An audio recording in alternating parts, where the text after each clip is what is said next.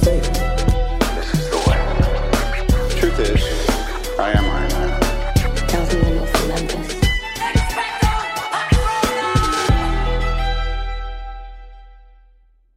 Hello, critics, non-critics, and friends. Welcome to the Film Optics Podcast, brought to you by the Drive-In Podcast Network, where we discuss film, TV, and all things Hollywood-related. I'm your host, Christian, and I'm joined by a few special guests for a kind of like a special movie series review. We're going through the entire Harry Potter series. As we all know, the 20th anniversary of the first movie will be hitting November 15th. And I'm joined by some special friends of the show. We have JD Duran from In Session Film. How are you doing today, man? Hey, thanks for having me. So glad to be here and got my wand ready. Let's do this. There you go, man. And we also have Amy Smith from In Session Film and from Film for Thought. How are you doing today? I'm doing very well. Thank you for having me on. No problem at all. And of course, last but not least, we have Nicole Ackman from Next Best Picture. How are you today? I'm so excited to talk about this movie. Thank you so much for having me. Oh, no problem at all. You know, I was struggling because I actually talked to JD about this earlier, like a few weeks ago. And I was like, I kind of want to do this movie series, but I'm not sure if I can orchestrate this. And he's like, well, it's the 20th anniversary. So honestly, it's now or never. You have to do it. Yeah. Yeah. It would be like a huge disservice if I did. And I'm like, I can't portray Harry Potter like that. So Exactly. Here I am going week to week, trying to get people to come on. So in this episode, as I mentioned before, we are celebrating 20 years of magic, or the Harry Potter movie series review, starting, of course, with the Sorcerer's Stone or the Philosopher's Stone, if you are across the pond. So before we begin today's podcast, you can listen to our show on platforms around the internet. And if you're a new or seasoned listener to the show, we would love to hear from you guys. Follow us on Instagram and Twitter at Film Optics. That is Optics with an X. So before we get into, the meat and potatoes here, I got to know really quick, what was everyone's first introduction of Harry Potter? This is a celebration today. So we're going to have some fun and whatnot. So I guess we'll go around the room here. We'll start with Nicole. We'll go to Amy next, and then JD. And just want to know, what was your first introduction to Harry Potter? Was it the books? Was it the movies? So, we'll start with Nicole. Yeah, it's funny because I think a lot of people always assume, because I am such a big Harry Potter fan, that I read the books growing up, and I actually didn't. I distinctly remember in first grade trying to read the first one because everyone was so into it and being like, I don't like it. I went through a period of time in first and second grade where I wouldn't read any book with a boy main character. And so Harry Potter kind of fell victim to that. And I think I'd maybe seen one or two of the movies. And then when I was a junior in high school, I finally decided okay, this is enough. I feel like I'm missing out on the cultural conversation. I feel like I'm missing references everywhere. I just need to do it. And then I read all of the books in a 3-month time span. And then I went through and I watched all the movies. And that's particularly funny because I distinctly remember I watched Goblet of Fire for the first time while I had the swine flu and I was home alone with it. And let me tell you, that movie's not that scary normally. But when you have a really high fever, that's a really scary movie. And then it's been really fun because my sister's 8 years younger than I am. So she did get into Harry Potter at a really young age. So I've sort of kind of gotten to also experience it through her. And then during quarantine, I got TikTok and I ended up firmly on Harry Potter TikTok. And I got more into it than I think I've ever been, now that I'm in my mid-20s.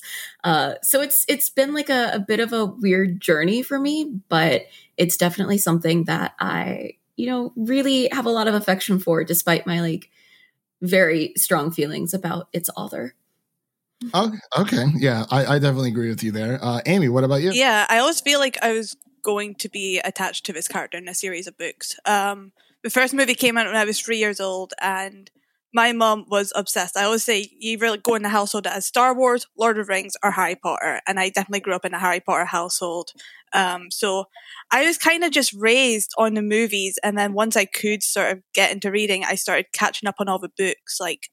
My mom went to the midnight launch of the last book. We went to the midnight premiere of the last movie. It's always been something that's been in our lives, so much so that 7 or 8 years ago, I went on a school trip to the London studio tour. Haven't been able to go since, but I would love to visit it again. But yeah, it's just always been there in my life. And it's something, like, even if I don't care as much about the new stuff anymore, I always have a main series in the form of the books and films to kind of look back on.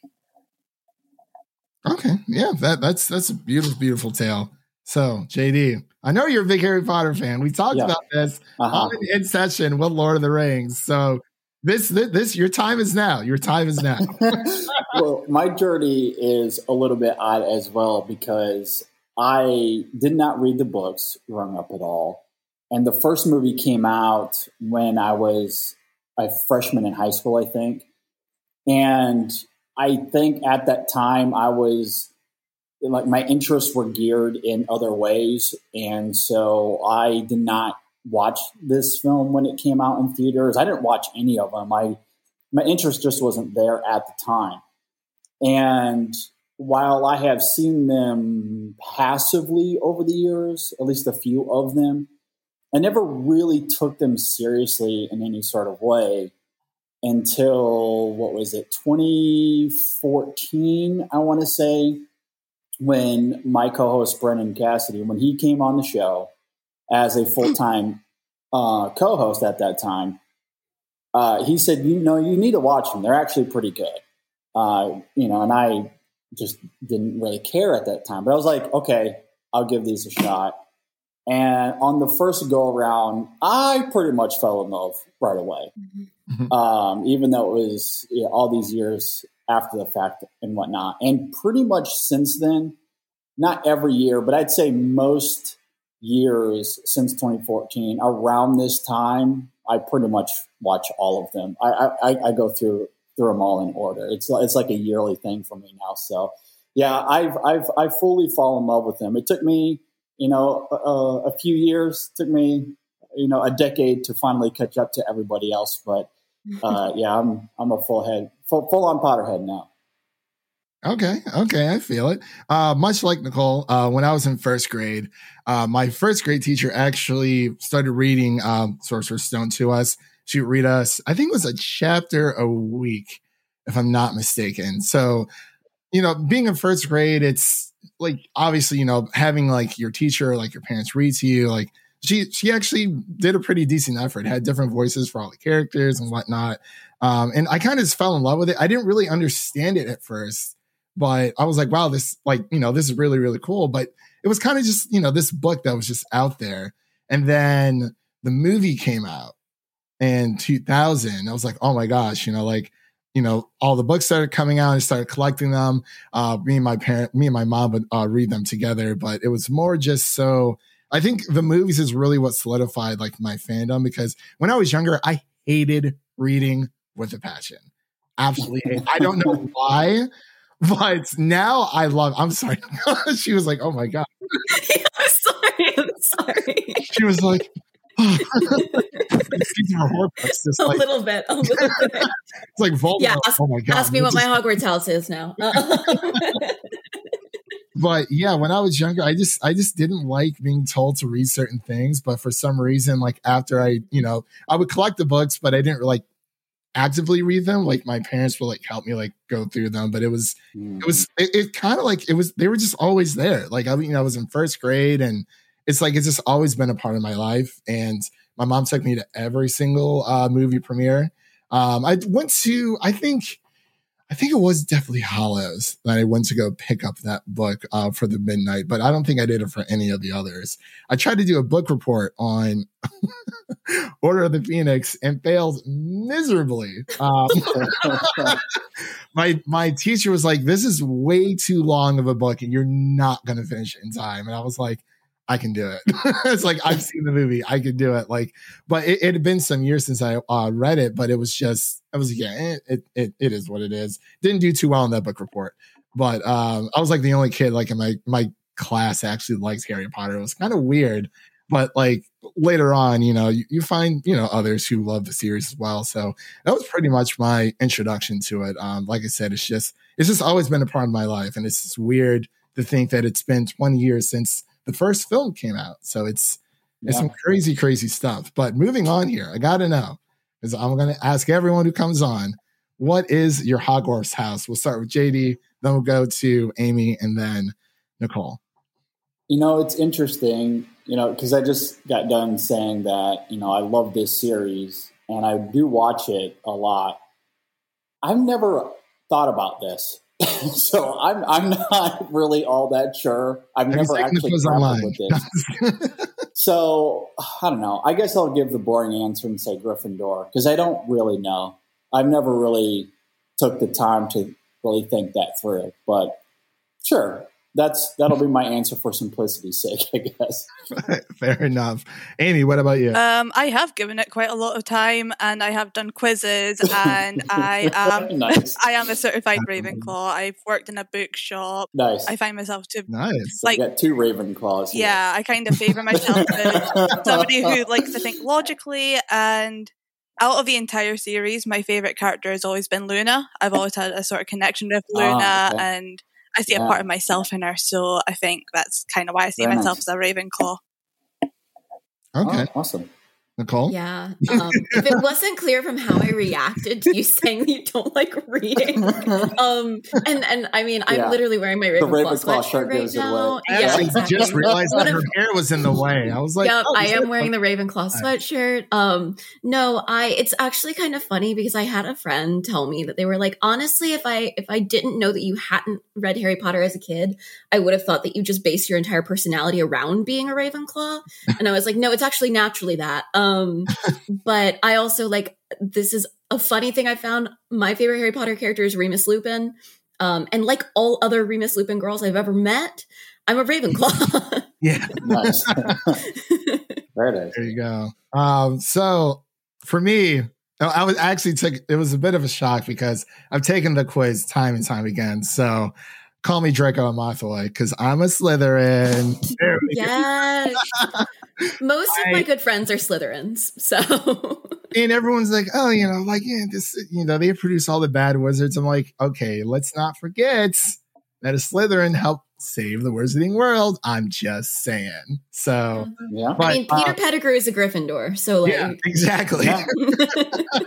No one can be trusted. My favorite character is actually Ron Weasley. I just always love Ron. I don't know what it is. Like reading, his character through the books just always cracks me up. I usually try, when it comes to major franchises like this, very rarely am I attracted immediately to the protagonist, the main protagonist. It's usually someone else. Luna Lovegood is one of my favorites as well, but Ron has just always been my favorite for some reason. Absolutely love him. The films and the books. JD, who's your favorite Harry Potter character? Well, this, I guess, somewhat preludes what we're about to get into with the movie, because I feel like typically, or maybe half the time, I'm certainly with you, Christian, in that I find these supporting characters that I really tend, I attach myself to, that I love. In the case of Harry Potter, and maybe this is also me catching up with these movies all these years later, after becoming a parent myself. And so emotionally, I find myself in this space of really feeling close to Harry and his journey. Because what I love so much about these movies, the magic and the wizarding world, all of that is fun.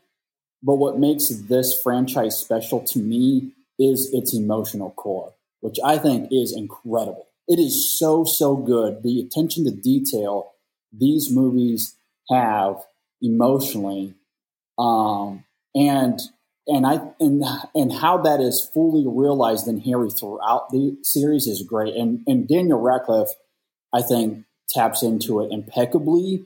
So as much as I mean, there are so many supporting characters throughout all of these films that are great, for sure.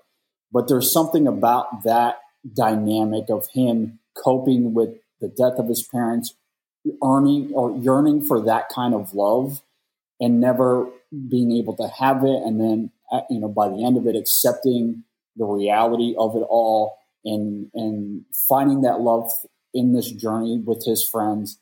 That to me is incredible. So, yeah, I mean, there's, again, not every franchise has this, but the emotional core with Harry specifically is what I am drawn to. And I find it special. It is really, really great. So in this case, for me, it is Harry. All right. That was the answer we were looking for. So points to Gryffindor. But yeah, like you said, just kind of wanted to get the juices flowing here. So we're about to get into our Harry Potter and the Sorcerer's Stone breakdown on the film. We're going to analyze it. We're going to talk about it and just overall have a good time. So we'll be right back with our Harry Potter and the Sorcerer's Stone review right after this short break. Holy cricket! You're Harry Potter! I'm Hermione Granger. And you are? Ron Weasley. Pleasure. You two better change into your robes. I expect we'll be arriving soon. You've got dirt on your nose, by the way. Did you know? Just there. All right, and we are back with our Harry Potter and the Sorcerer's Stone 20th anniversary review. This film is directed by Chris Columbus and writers, of course, J.K. Rowling, and screenplay by Steve Kloves, and stars Daniel Radcliffe, Rupert Grint, Richard Harris, and of course, Emma Watson. And I'm sure we all know the synopsis by now, but for those who do not know, who have not gotten into Harry Potter, the entire series is now streaming on HBO Max. And the first synopsis of Sorcerer's Stone reads, an orphan boy enrolls in a school of wizardry where he learns the truth about himself, his family, and the terrible evil that haunts the magical world. So, man, oh man. I actually just rewatched this yesterday. Like JD, I'd rewatch these films on a yearly basis, much like Lord of the Rings. And even honestly, I'd rewatch Game of Thrones like probably twice a year because I love that shit. Regardless of what people say about season 8. It was not bad. It was just rushed. That's all I'm going to say. But let's go through the film here. I guess we'll start with Nicole. Did you plan a rewatch for this, or are you kind of just basing off memory yourself? So I did rewatch this yesterday, although I also got to see it in the theater for the first time last month. Nice. Alamo Drafthouse was showing it. And so I went with my sister because she also, like I said, is younger. So she'd never had a chance to see any of these in the theater, whereas I at least got to see Deathly Hallows Part 2 when it came out. But I will say getting to see it like in the theater at the Alamo Drafthouse was so magical. Pun intended. But then I also rewatched it yesterday. And this is one of those movies that I watch a lot. I watch Sorcerer's Stone a lot, typically in the month of December, because I do consider it to be kind of a Christmas movie. And I think for that reason, it feels really Christmassy to me. So honestly, I watched it yesterday and I was like, I'm freaking ready for Christmas now. Like, let's do it. Yeah, I mean, what about you, Amy? Did you do a rewatch? Well, me and my boyfriend are actually doing a rewatch of the entire series sort of slowly. So I saw it a few weeks ago. But I did get to see it in cinema last year because obviously cinemas reopened here June, July-ish, and they had nothing coming out. So it was Back to the Future, Harry Potter, Lord of the Rings. It was amazing. I wish I could go back to that. But yeah, I echo what Nicole says there. This is a movie that it's my most watched film of all time. I truly do believe that because I watch it every year, but it's a perfect film to watch in July, celebrating Harry Potter's birthday, start of school, perfect film for Halloween, perfect film for Christmas. It's just a film you can watch any time of year and it just feels right. It's like the ultimate comfort film for me. It's a multi-purpose film. Exactly. It really is. I mean, it's so like, every time I watch it, it's just, I don't know. I remember like my mom taking me to it. Well, she was kind of hesitant after Prisoner of Azkaban. She's like, all right, this is getting like way too dark for me, but she would still take me. But the first film my mother loved so much because of just the world building and the introductory to everything. And, there's the film itself is so well paced. Like when I was rewatching it yesterday, I've seen it 1,000 times, but for some reason it just ended as quick as it started. I was like, oh my gosh, we're already underneath, Fluffy, the guard dog and whatnot, and trying to get the Sorcerer's Stone and stop Professor Quirrell.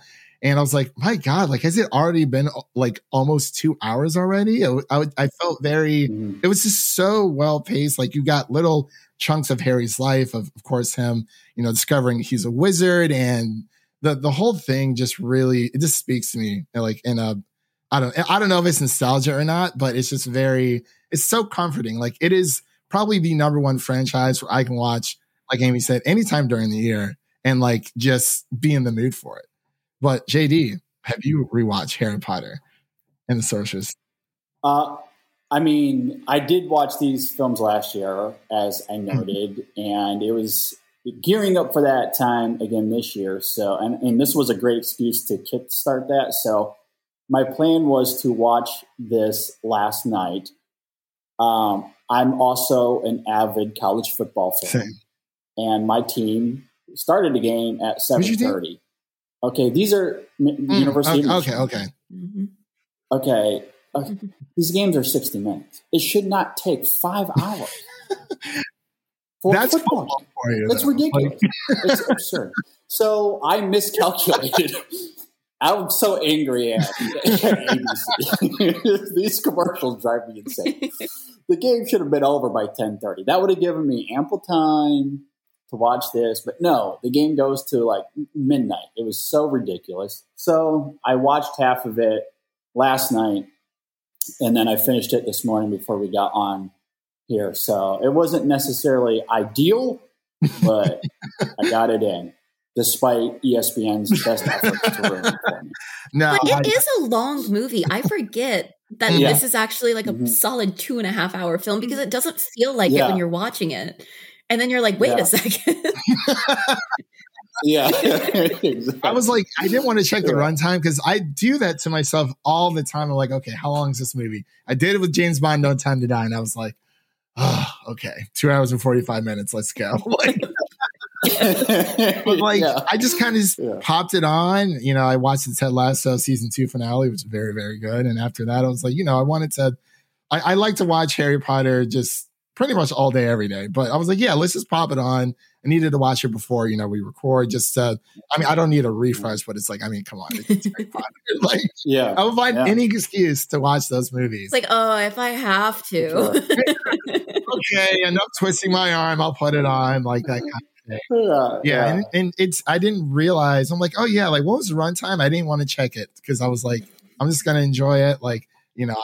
It's very seldom where you get to just sit back and just enjoy a movie without trying to be analytical and just enjoy it for what it is. And I definitely had that experience again yesterday while watching the film. But I wanted to kind of open up the floor. Were there any points or anything you guys wanted to talk about the first movie of why you guys like it so much? I know Amy said that when I asked her to come on, she said it was her most watched Harry Potter film. So did you want to dig into a little deeper with that, or literally just want to open up the floor to you guys, whatever you guys want to talk about the movie. I'm all ears because I've been talking here for a while. So, but I guess we'll start with Amy. Why is it your most? It's your favorite out of the 8/7? I wouldn't say favorite. It's just I always feel like I have to go back to the start whenever I watch a series. I don't like just jumping in the middle, so I always go back to the start when I get free for it. And I'm like, just gonna start from the start again. I don't know. I think just the formatting is so clever how we get the start of the year to the end of the year. Like I said, it kind of shows every part. So we have Christmas and Halloween, and it just feels like a celebration. And even the darker moments, especially in these first 2 films in the series, don't go so dark. It's not until you get to Prisoner of Azkaban that you're like, okay, this is getting really mature. So I feel like it's just a perfect movie for anyone of any age. Okay. Yeah, I definitely feel you there. It is one of those movies where it's kind of, you could view it as it does have like a lot of like Halloween vibes, obviously, like with witches and wizards and things like that. But there are a few like scary moments within this. I remember when I was younger being terrified of the troll in the dungeon, but I still watched it because it's like, okay, CGI was still being not perfected, but we weren't there yet. And even with Fluffy, even going back, this film still looks really, really good. I bought the 4K collection because I'm a sucker. And I was like, yeah, it's fine. But when I rewatched it in 4K, it looked fantastic. And I know it's, it's been etched into our minds where it's like, oh yeah, like that's Daniel Radcliffe. Obviously he is older, but to us, it's like, it's almost like this film was like made yesterday with like the practical effects. You don't get a lot of that nowadays, but even with the CGI, it's not the worst, because I've definitely seen worse, especially with older, I guess, animated CGI movies, especially like with Shrek. Like, as much as I love Shrek, it looks super, super outdated. But much like the Lord of the Rings, like there's this kind of like vintage polish that was on the Sorcerer's Stone that it's like, yeah, this is more so of like, it does have like the scary parts, but it overall, like it's a mystery. I mean, like Hogwarts is a great place, but it's also super scary. And it's like, hey, Harry coming into the school the first time, meeting Draco Malfoy, and instead of meeting him in the, I believe he met him in Diagon Alley in the books. In the dress shop. Mm-hmm, yeah. And then they have like the confrontation on the train. Yeah. And in the movie, we just get it in the castle, but I think it works. Yeah, I think it does, especially for those. I feel like we are moving away from the let's turn every single book into a movie type thing, because back then it was huge, like early 2000s, every single book was a movie.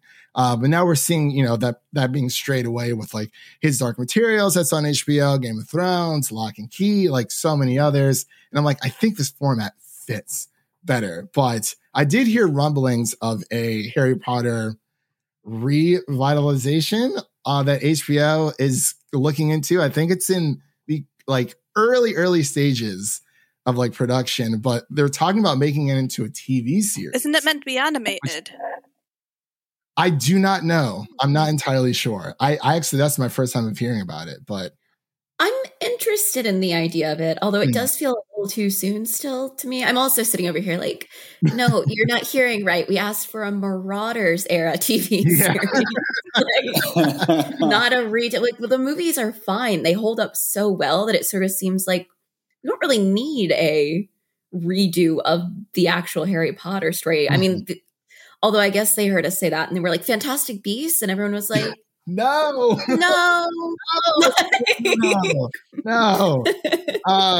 Oh, that series. But no, talking about book adaptations, this really is like, in terms of the like children's YA series, sort of the like standard that I hold adaptations to. Because I think it is like a really good shining example of how to adapt a book into a movie, take enough liberties with it to make a good film, but also keep the heart of the book and set everything up perfectly so that you can do the sequels without having any issues. That's like whenever Artemis Fowl came out. I remember my Letterboxd review was just, in terms of children's book to movie adaptations, Artemis Fowl is more Percy Jackson and the Lightning Thief than Harry Potter and the Sorcerer's Stone. Still haven't seen this movie. Oh, don't. Like as Kenneth Branagh's #1 fan, don't. But no, I think that this is like such a good example of what you can achieve with adapting a children's book to a movie, and setting it up properly to be the start of a franchise. Yeah, I think that's a really great point. And it's interesting. I assume this was the reversal for you guys, but I mean, I watched the movie first before reading the book, and I've only gotten through the first 2 books. I'm currently in the middle of doing all that right now. But I watched the movie first, and then going back and reading it, and obviously there's a lot more detail there, but it's interesting as I was going through the book, realizing the edits they made or the changes, and loving what they did from an editing standpoint or from a creative standpoint. I think what they took out of the book was necessary. I don't know if any of it would have added to the film version itself. And the stuff that they did keep, where there were little changes, I think either from a character standpoint or from a drama standpoint, I thought fit the movie very well. And because it's, they're obviously much younger in this version, I think having Chris Columbus at the helm was a very smart move as well, since he's very good at working with children and, creating this really fun environment. And then the aesthetics that you're talking about, Christian, I think is also important as well. Yes, some of the CGI is a bit outdated by today's standards, but I still think it mostly holds up. And you compare it to something like the prequel Star Wars films, and I think this movie looks so much better. So there is a lot of credence to that vintage CGI that you're talking about and how well this film looks, and it does look really, really great. So I think from a direction standpoint, from an editing standpoint, they did such a great job adapting this material to make it very playful and fun. And then going back to what I was saying earlier, the heart of Harry Potter's story, you certainly get much more of it as the series goes, but it's still established very well in this movie as well. That scene with him in front of the mirror is it's so poignant for me. I love it. And then, of course, there's that great conversation between he and Dumbledore at the end of the movie, which could maybe come off, I don't know. I don't want to say tacky or maybe overcooked, but it certainly could have, but I don't think it does. I think it's handled very diligently and I think the heart there is very well earned, and it's great. So I think they get that balance right, and it just makes for a very satisfying experience for me. I have to say, there's two things from this book, though, that I'm so sad are not in this movie. The first one is the bit where it's snowed and they're like playing in the snow, and Fred and George are throwing snowballs at the back of Quirrell's head. Yeah. Because that's one of those fun things that, like, it's only once you reread the book that you clock that, like, they're hitting Voldemort with snowballs, which is such a Fred and George thing, so cool. which is so fun. But then the other thing is, whenever they're trying to get the Sorcerer's Stone, in the book, there's that like logic puzzle with potions, and they have to figure out like which one they can actually drink to move forward. And Harry is so useless in that moment. And Hermione's like, oh, well, clearly it's this. Yeah. And I think that like it is a little bit of a disservice to her character that they took it out, because we have this big moment with Ron where like he gets to sort of be the hero and the one that Harry needs. And then we don't get that moment with Hermione, because I also think that sets up that like Harry would not have lived through any one of these years that we see him at school without Hermione. She's constantly like saving his butt. So I do sort of miss that in this movie, but I think we kind of do make up for it in later movies because we see like how much he needs her. But it does make me sad every time, because I like this idea of like there's a task down there that each of them is uniquely suited to. Would you switch up the Devil's Snare task then if the potions one? Yeah. Yeah. That's true. It's so funny to see Harry's adaptation from the book to film, because in the book he's kind of a dick, like a little bit, like just because I mean, when he first meets Ron, like they don't really like solidify their friendship with Hermione until later on. So it's like, oh, like it's just Ron and Harry, but Harry's like one of the meanest kids. I felt like, at least from the books, but then going into the film, it's, especially with Gryffindor and Slytherin, like obviously, especially with the first film, it really paints Gryffindor as like the house to be in, which is not true. People forget that Harry is like at heart, Harry's a jock. Yeah. He's like an athlete who doesn't really care about his schoolwork. Yeah. Like I love Harry as a character. I think he's great. But also sometimes I'm like, so much of this series, particularly in books, it's just him being like a dumb teenage boy who's like, okay, but I just want to play Quidditch. Yeah. Exactly. It's so funny because like rereading the books, I was like, man, Harry's like one of those mean kids like in school, or like, yeah, kids are the worst. Yeah, it's true. And like, in the film, obviously with Malfoy, like he's doing his own thing, but he is I think he's more snooty in the books for sure, because we don't see him too much in the first film. And I've always wondered why they kind of went with, Gryffindor is like the house, and then, everyone bad and evil comes from Slytherin. But it's kind of like that for like the first two books. And then the third one, it kind of starts to veer off. It's like, well, the whole Peter Pettigrew thing and stuff like that. And I thought all Gryffindors were good. And it's like, well, you're wrong. So, well, I my argument to that would be, and again, I think this is just the difference in mediums, because for a film, or especially this kind of film, I think we are experiencing this through Harry's perspective, right? We start with him, and there's everything at the house at the beginning of the movie. And as this goes, so much of it is through his lens. And so when he's at the Sorting Hat, what is he doing? I don't want to go to Slytherin. Please put me in Gryffindor. That's what I want. So tonally speaking, and just simply from a perspective standpoint, I think it makes sense dramatically and emotionally that's how we experience it as well, because they want us to empathize with Harry as much as possible. So I think veering away from that could maybe do that a bit of a disservice.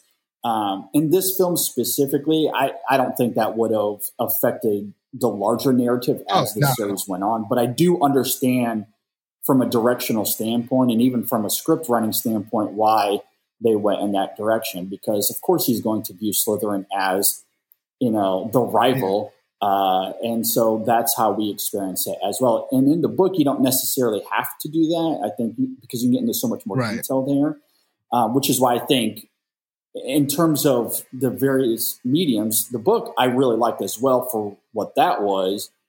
And then you get all these changes to the movie, and I think it works effectively in that regard as well. Yeah. Okay. Yeah, that's actually a very fair point.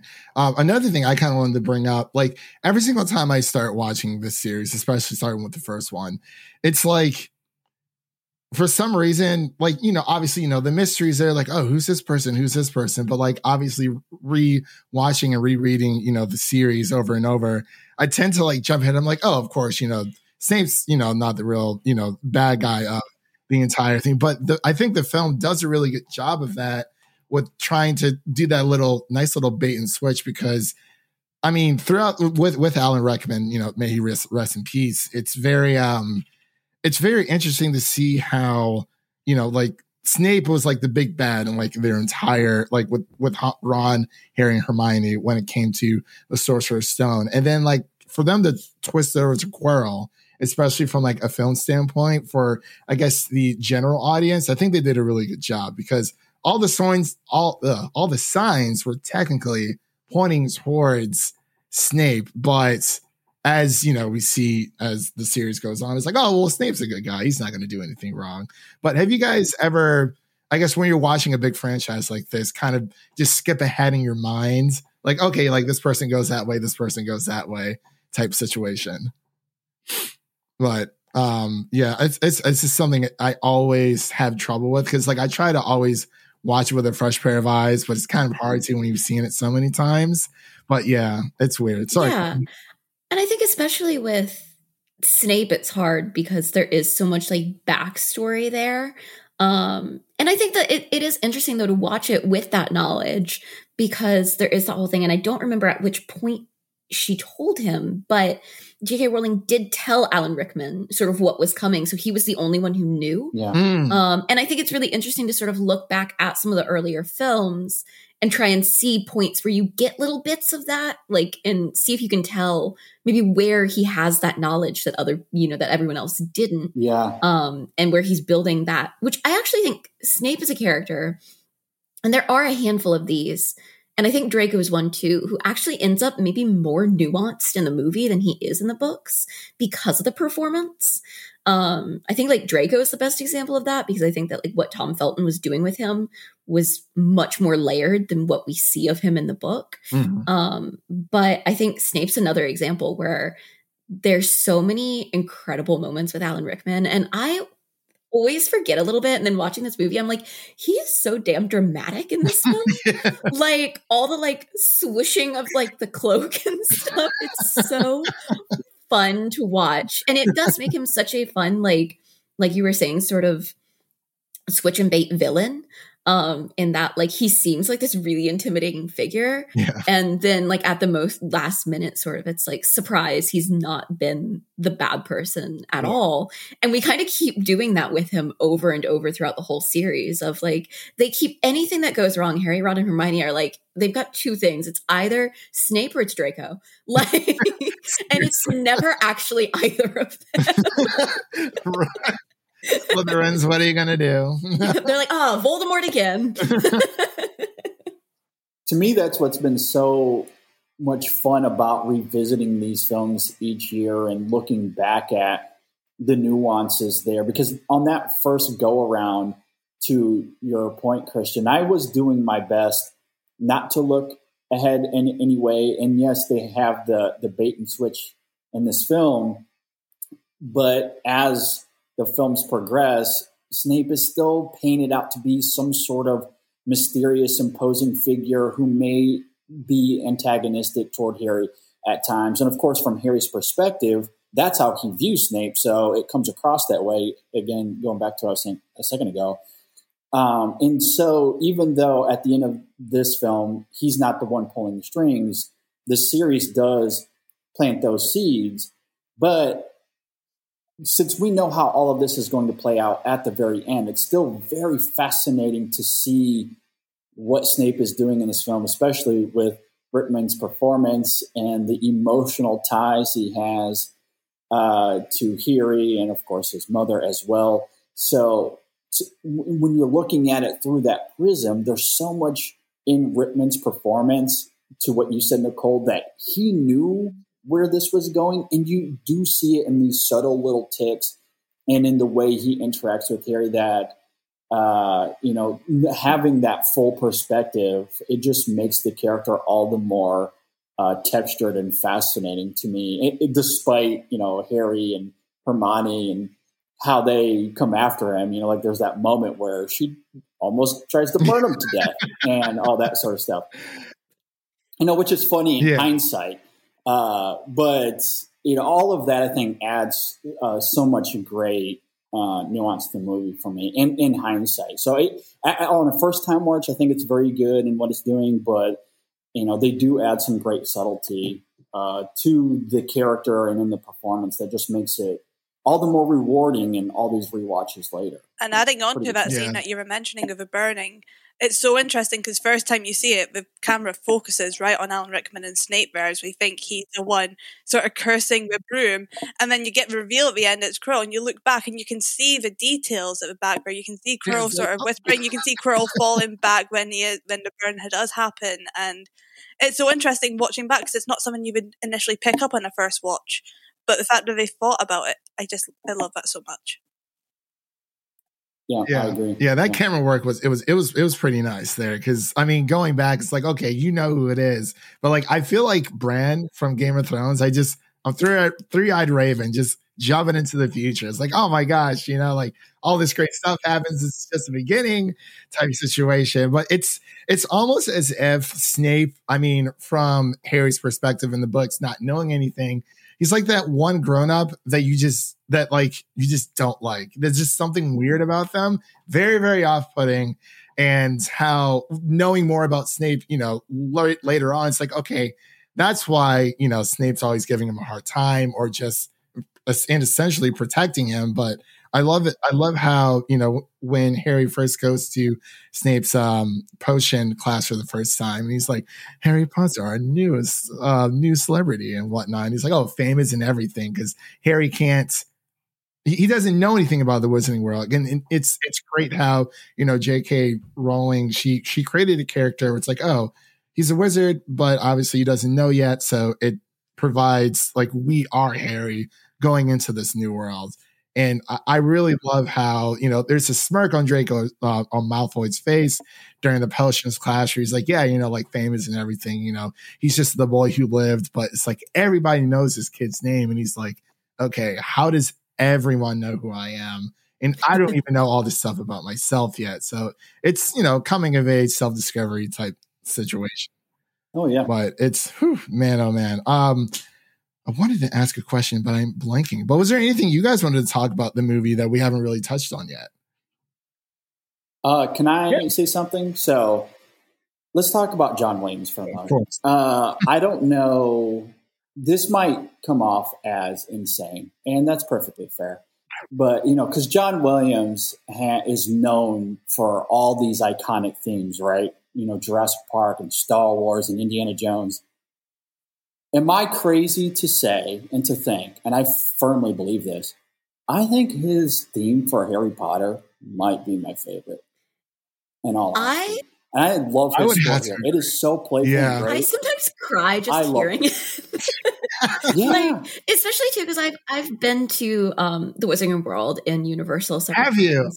Yeah, I love it. I'm going again in January. Nice. But there's something about I'll be there and they'll start playing one of the themes from the film, and I just start crying. I'm with you, Nicole. Wholeheartedly. It's oh look, I'm crying again. No, but I think that there's something about, obviously he's done great work for, like you said, so many different movies, but there's something about his work for this film that I think is so emotion invoking. And I also think so many of us just have nostalgia for it. And I think the way that certain themes are pulled through different movies is really interesting. But yeah, whenever I think about the use of a film score, I often think about how it's used at the end of Sorcerer's Stone and how effective that is.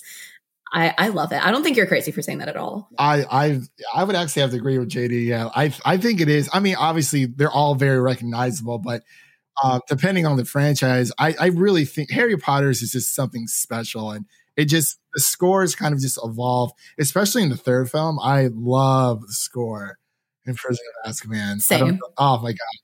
It is crazy, crazy good. But I have a lot of, I've been collecting the vinyl records for Harry Potter, and it's just listening, out of any film, between Harry Potter and there's a few others, but Harry Potter is probably number one. I'll just go back and listen to Harry's Wondrous World, things of that nature, and it's so uplifting. And I think during the Christmas break scene when Ron and Harry are kind of, he gets the invincibility cloak, which is one of the Deathly Hallows and things like that. It's oh my gosh. But I really love how, he sends Hedwig away, and it's that little scene itself, it just perfectly encompasses, it's just such a magical world. And I just love it. It's it's only a few seconds long, going from Christmas break back into spring. I'm not sure when they actually come back from school, but I know September 1st, obviously starting, but it's the score itself it's just phenomenal. It's just one of those things where it's so easily recognizable, even if it's just some random tracks oh, this sounds like Harry Potter. Yep, that's Harry Potter. Sure.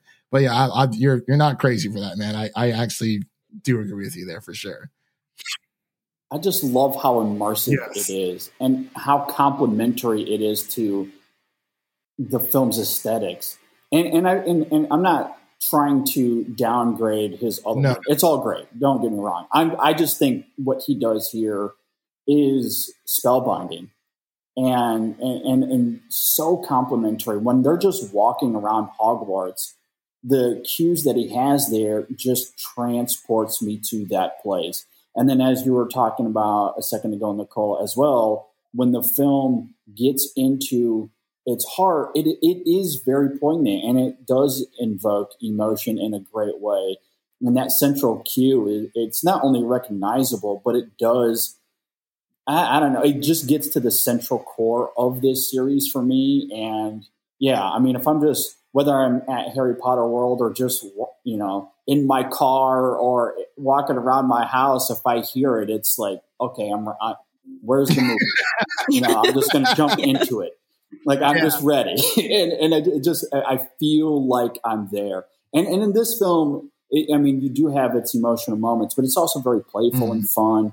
Going back to what you were saying earlier. And he just brings so much to that in this film with his music that makes it so memorable to me. And I just don't feel like it's talked about enough within his filmography, which is why I feel like I want to champion it even further, because I think it's at the very least as good as his other work.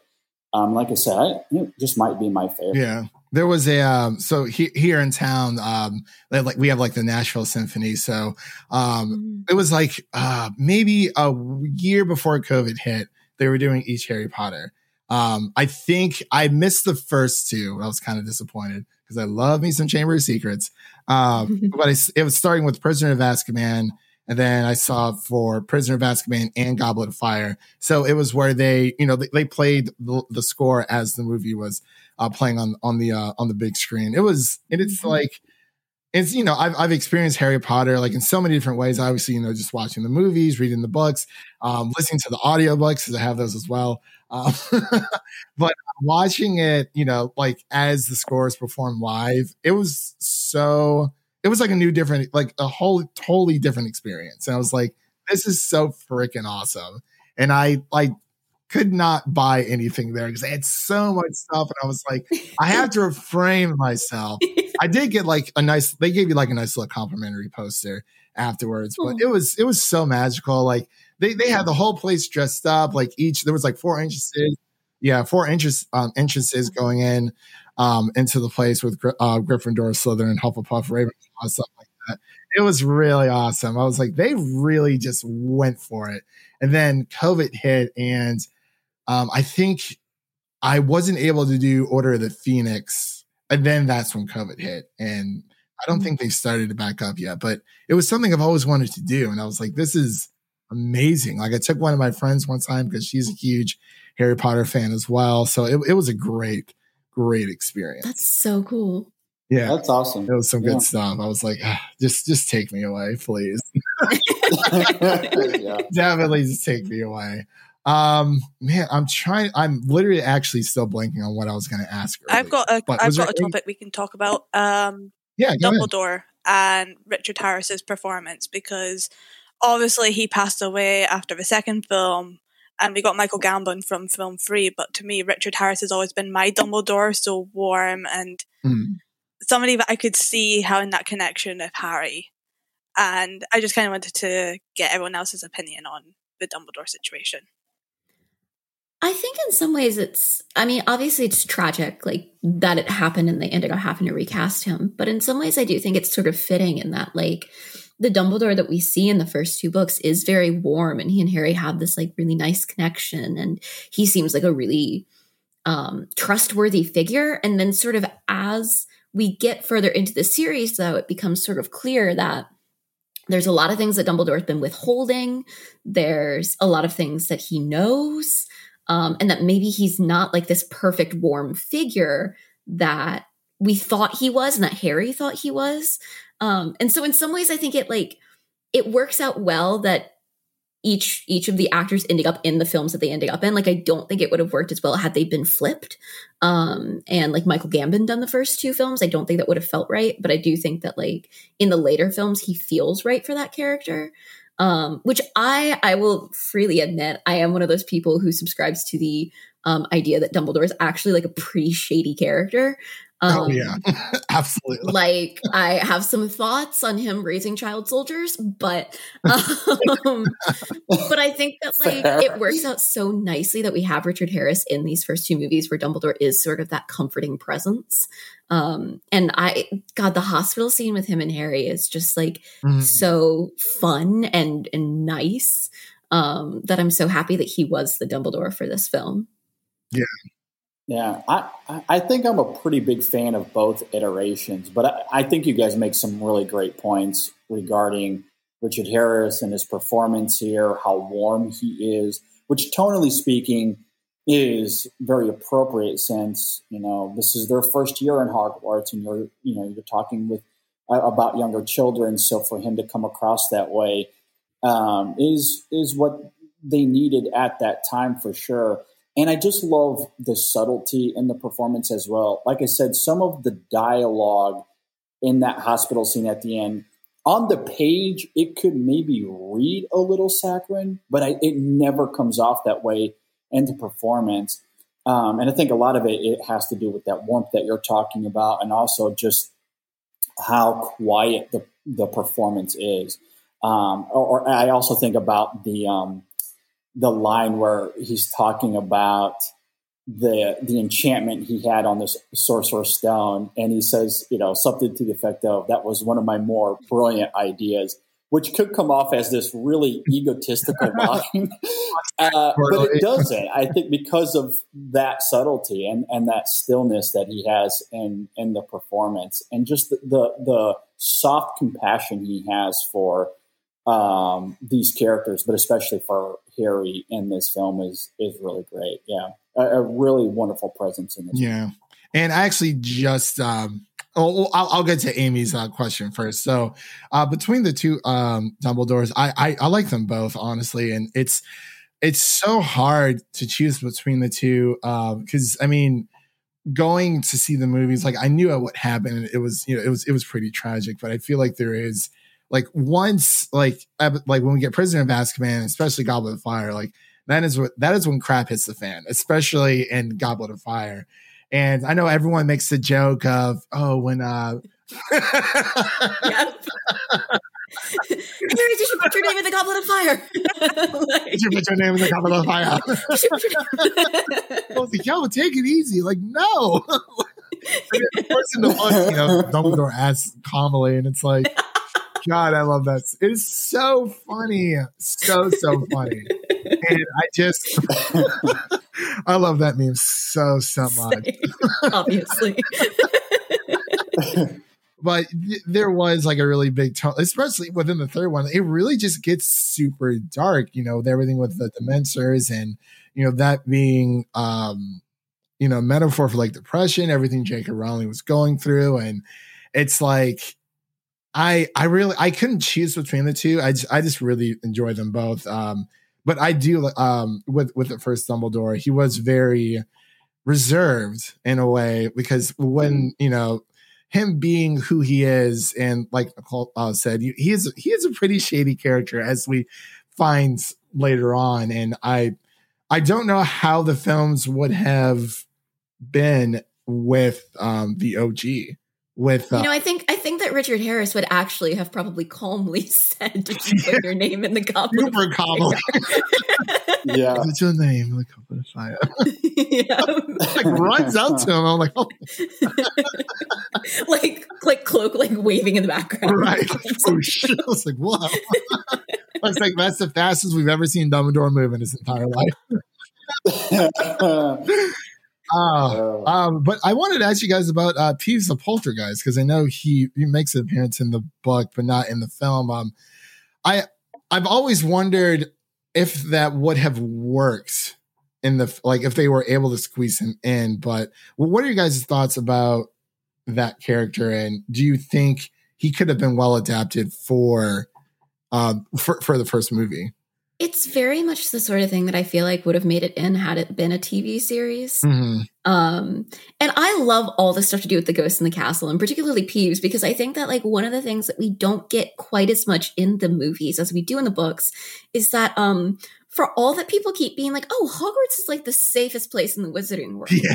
It's actually not that safe. No. Like, there's a lot of things. They have a 3-headed dog monster. But also, like, there's a poltergeist who's just like screwing with the kids all the time. Yeah. Like, and I think that that's one of the things that we lose a little bit in the movies, is that sense that like, there isn't anywhere for these wizards that they can be that isn't dangerous. Yeah. Because of all these things that, exist. And it is also one of those things that Harry is so like put off by, in terms of like every, like Ron is kind of like, oh yeah, these are the ghosts. Yeah. And Harry's like, I'm sorry, what?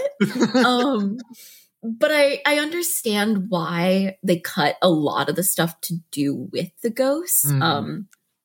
Not just Peeves, but also like we get like a little bit of Nearly Headless Nick, but we don't. He's much more of a character in the books. And I get it that if you like look at these books and you're like, okay, what can I take out?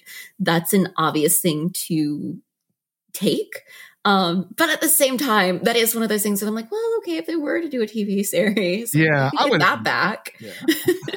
Yeah, it's like Tom Bombadil, and I think, and it's in Lord of the Rings, the first book, where it kind of like the entire plot just stops, and like and then like I'm like, okay, I can understand why they took that out for Lord of the Rings, because it's like it's not really needed for the adventure. So I think I do agree with you there, Nicole. It's very, I mean, it kind of sucks, but the books are always there for those who want to go back and read that. But we are coming up here on time. But so I wanted to ask you guys, were there any other final thoughts that you had for Harry Potter and the Sorcerer's Stone? I guess we'll start with JD, then we'll go to Amy, Nicole, and then we'll close out.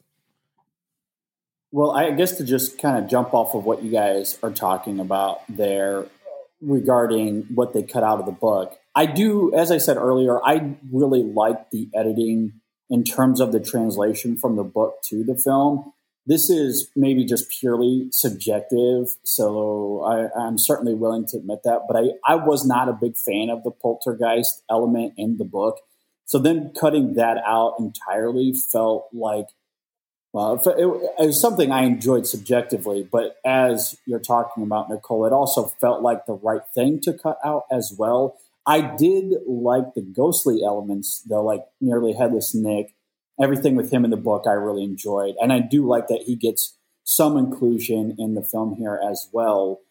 And to what you're talking about, I do think they strike this right balance in the sense that there is something to Hogwarts that is a little it can be this troubling place if you find yourself in the wrong rooms. I guess it's not necessarily the safe place, although the main common areas, the school itself, I mean, you want that to be a safe place. And I think for the most part, they do a good job of demonstrating that. But as we find out with Harry and Hermione and Ron, when they get into these situations, such as them finding this 3-headed dog monster, maybe not great, and then as they're trying to find the Sorcerer's Stone, there's like all these hidden rooms that nearly kill them. So, you have this building that is simultaneously this school that needs to be safe. But you head down the wrong path, and who knows, you might get your head chopped off. So it certainly strikes that balance, even without having the poltergeist character or these ghostly elements that I do like. So I think for the most part, they strike that balance right. And so I did like that element of the film. And overall, I just love its playfulness. As I mentioned earlier, I love the heart of this movie. The music to it all. I mean, there's not much I have against it other than perhaps at times some of the acting isn't quite there yet. But that's a nitpick more than anything else. I mean, this is a really solid start to a series that gets progressively better as it goes. It gets obviously more mature as it goes. But for where these characters are right now, I think tonally, dramatically, they find that middle ground impeccably. And yeah, I enjoyed the heck out of it. Yeah. Amy? To end off, I want to bring up the casting. So obviously it feels like every famous British actor and actress made it into this film, and I love it from a British standpoint, but they all fit in so well. Like Maggie Smith is perfect as McGonagall. I love her. But I also want to applaud them for actually casting 11, 12-year-olds as 11, 12-year-olds. It's so easy, especially in young adult and children's books, like Percy Jackson, to cast an 18, 19-year-old as this 12, 13-year-old, and you're like, you can't buy it. This feels, even if the acting is not there yet, which for 12, 13-year-olds it won't be, it feels authentic, and it means that when they physically grew up in the role, they got to play for the entire 7 to 8 year run, and it didn't feel weird to see them 10 years later and feel like, oh, they're like 30 years old now. It's like, no, they still feel like they fit the role perfectly. Yeah, I do agree with you there, Amy. And that was actually something I meant to bring up earlier, but I'm glad you did. It's funny to see. I've seen a lot of like behind the scenes, and like Emma Watson used to like, I think she would like mouth everyone else's lines. You can catch her in this. Yes. There's a few moments where you can catch her mouthing someone else's line. Yep.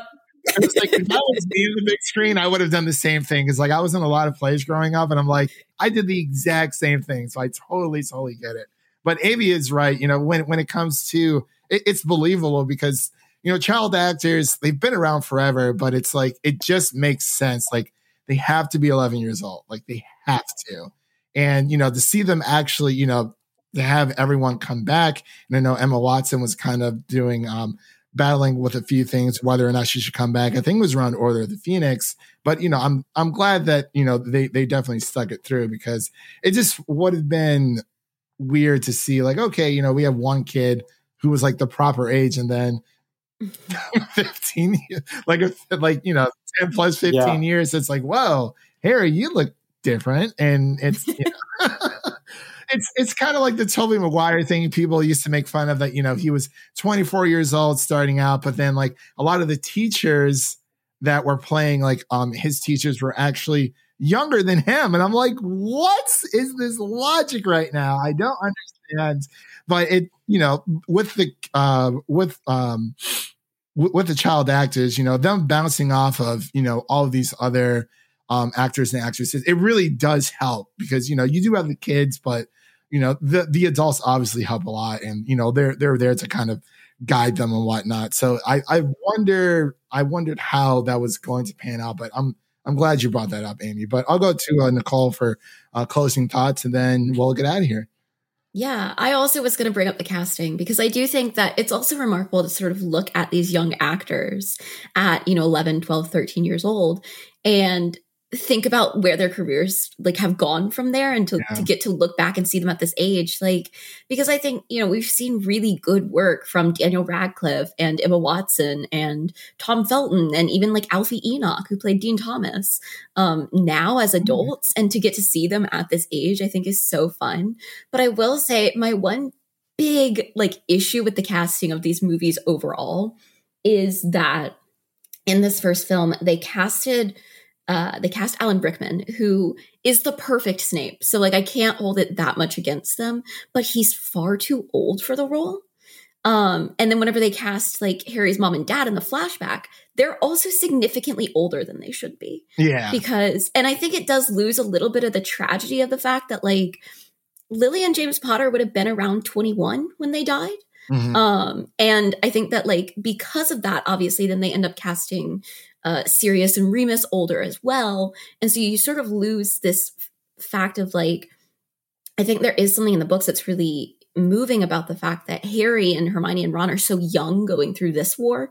And then to think about the fact that Harry's parents and Sirius and Remus and all of them were so young going through the previous war as well. And there is that sort of thing of when Harry goes through the final battle, he's only a couple years younger than his parents were when they died. That's right. Yeah, that's right. Which is like really weird to think about, I think, and really moving in a way to think about like how tragic it is too. Like you think, Sirius Black was like 21 when he went into Azkaban, which hits kind of different than thinking of him as like a properly grown man in his 30s whenever it happened, which is what the casting of the movie implies.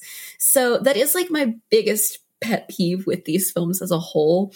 And it's because of what they did in this movie that I feel like then they had to like match it with the rest of the cast throughout. Yeah. So like I can't hold it that much against them, especially because I think a lot of it comes from the decision to cast Alan Rickman. And I can never complain with casting, anyone having cast Alan Rickman in anything, because he is one of my favorite actors. But it does bother me because I do think you lose a little bit of that tragedy of what happened to the Potters. And just like that, the magic was gone. No, I was kidding. Great. I'm just thinking, like, I want it to be sadder. I need to feel more sad. Yeah. I'm not feeling it just yet. Yeah. But no, that is a good point, because it's kind of like, you're an adult, like you have kids, you're in your 30s, automatically. It's like everyone was just shoved into that age group. Yeah. And it's just whenever I think about the fact that I'm like, oh, I'm 27, which puts me like 6 years older than Lily and James Potter. Yeah, it's like I would have been dead if I was James Potter right now. Yeah, like that's a weird thing to like kind of try and conceptualize. Is it mentioned in the movies that they were that young when they died? I don't think it is, but timeline wise, it would have to be because of things that are said about when Voldemort died and who would have been like at school at the right time. Yeah, that's true. Gotcha. Yeah, for them to have not been like at school at the same time as Tom Riddle, I think it has to work that way. Yeah. Okay. Yeah, that is true. Although we know, based on Fantastic Beasts, we know there's some weird things happening with the timeline. Oh my god! Yeah, especially the aging of Dumbledore.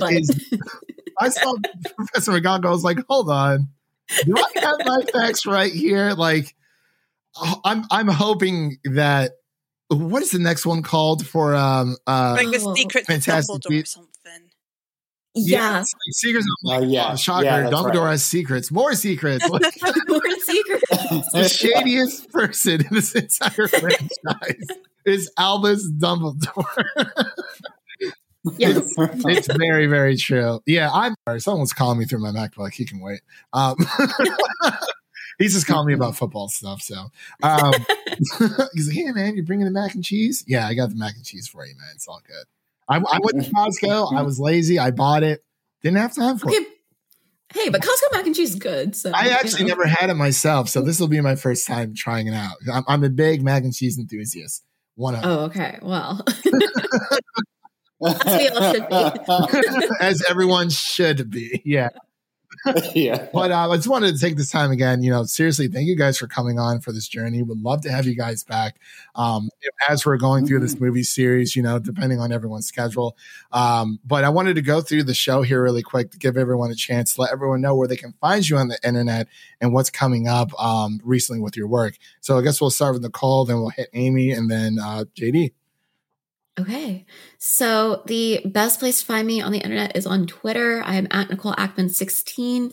That is the place that I share like all of my podcasting and writing. I've got a link tree in my bio there that has links to all the different writing that I do across like several sites. And then you can also find me over at Next Best Picture, podcasting, writing stuff. And in terms of like what's going on with my work right now, I will say, I recently, today as of recording, had my review of The Last Duel go up, which I put a lot of work into. I like read the book that the movie's based on so I could have all the historical context. So if anyone is, has seen the movie and wants a little bit more of that historical context to it and stuff, you can find that in my review, which is at Your Money Geek. And also there will be a link to it on my Twitter. Yeah. And I'm so excited to have been a part of this. So thank you again for having me on. Oh, no problem at all. Amy, what about you? Yeah, so best place to find me is on Twitter at Films with Amy. I have my own website, which I've been writing on and off. I'm currently posting dissertation workshop stuff there. That's Film for Thought. I do other writing such as In Session Film and Flick Feast. And coming up, I've got London Film Festival this week. I'm not down in London, unfortunately, but I am going to be nipping to a cinema in Glasgow to see the likes of Titane, Tragedy of Macbeth, and Petite Maman. So I am very excited, and I will be reviewing all of those films over the next 2 weeks. Okay. JD? So yeah, you can find all of our stuff at InSessionFilm.com. We have great writing from various writers like Amy that you can go and check out. We have the podcast as well. We got 2 shows, one that comes out on Tuesdays, another on Friday/Saturday, depending on when I can get to the editing of that show. So speaking of The Last Duel, I'm very curious to read your review on it, Nicole. I saw your Twitter thoughts on it, and I think my thoughts align with yours. And since you've read the book, I'm really curious to go and check that out. But we'll be reviewing that on the podcast soon. Of course, you got No Time to Die coming up, Dune here in a few weeks as well. So a lot on the horizon. I'm very excited for where this fall season can go. But you can check all that out, all the links, everything at InSessionFilm.com. All right. And of course, you can find us over at not Film Twitter. Wow. You can find us over on Twitter. Well, you can't find us on Film Twitter. You can find us over on Twitter and Instagram at Film Optics. That is Optics with an X. For what's coming up on the podcast, it has been a very busy month for everyone when it comes to October, including this, because this is like my passion project. I would definitely love to have you guys on for future films. Yeah. Absolutely. But for us, it's crazy. So we just finished our No Time to Die review, which we had Ryan McQuaid and Griff Schiller come on. So as of this recording, that should be up. And then we also have our The Last Duel and Halloween Kills review that we'll be doing. I did get invited to an in-person screening for Last Duel. I was like, oh my gosh, wow. It was so exciting. But I couldn't go. No. Like a lot of things were happening. I had some personal stuff I had to take care of, and I had to watch No Time to Die. And I'm like, okay. I would have definitely seen The Last Duel over No Time to Die, but I knew we had Ryan and Griffin coming on, and they're like huge Bond fans. I'm like, well, I can't just be the only person on the podcast who hasn't seen it. That's just silly. So I went to go see No Time to Die when I could over The Last Duel, but I let them know in advance. I'm like, hey, I can't make it anymore, but please, like, keep me in mind for future events, like FYI. Because I'm very excited for that. Yeah. I didn't know it was based off of a book. I just really love the whole, medieval setting type film. So, and the cast is stacked as well. So I'm like, looks very promising. So definitely there. And I believe that is it for our podcast. We also have our season finale of Marvel's What If episode 9 that is up on the podcast as well. So yeah, again, The Last Duel and Halloween Kills, that'll be dropping on October 18th. So we have a nice little double feature podcast for you guys over there. So other than that, again, thank you guys so much for coming on. And for those out there listening, whether you're coming back by film or by page, Hogwarts will always be there to welcome you home. So we're going to close out here. And yeah, and that's a wrap for today, everyone. Thank you all for listening. And if you enjoy the show, leave us a 5-star rating and review on Apple Podcasts and follow us on Twitter and Instagram to stay in the know. That was Nicole, Amy, and JD. My name is Christian, and we'll see you guys later.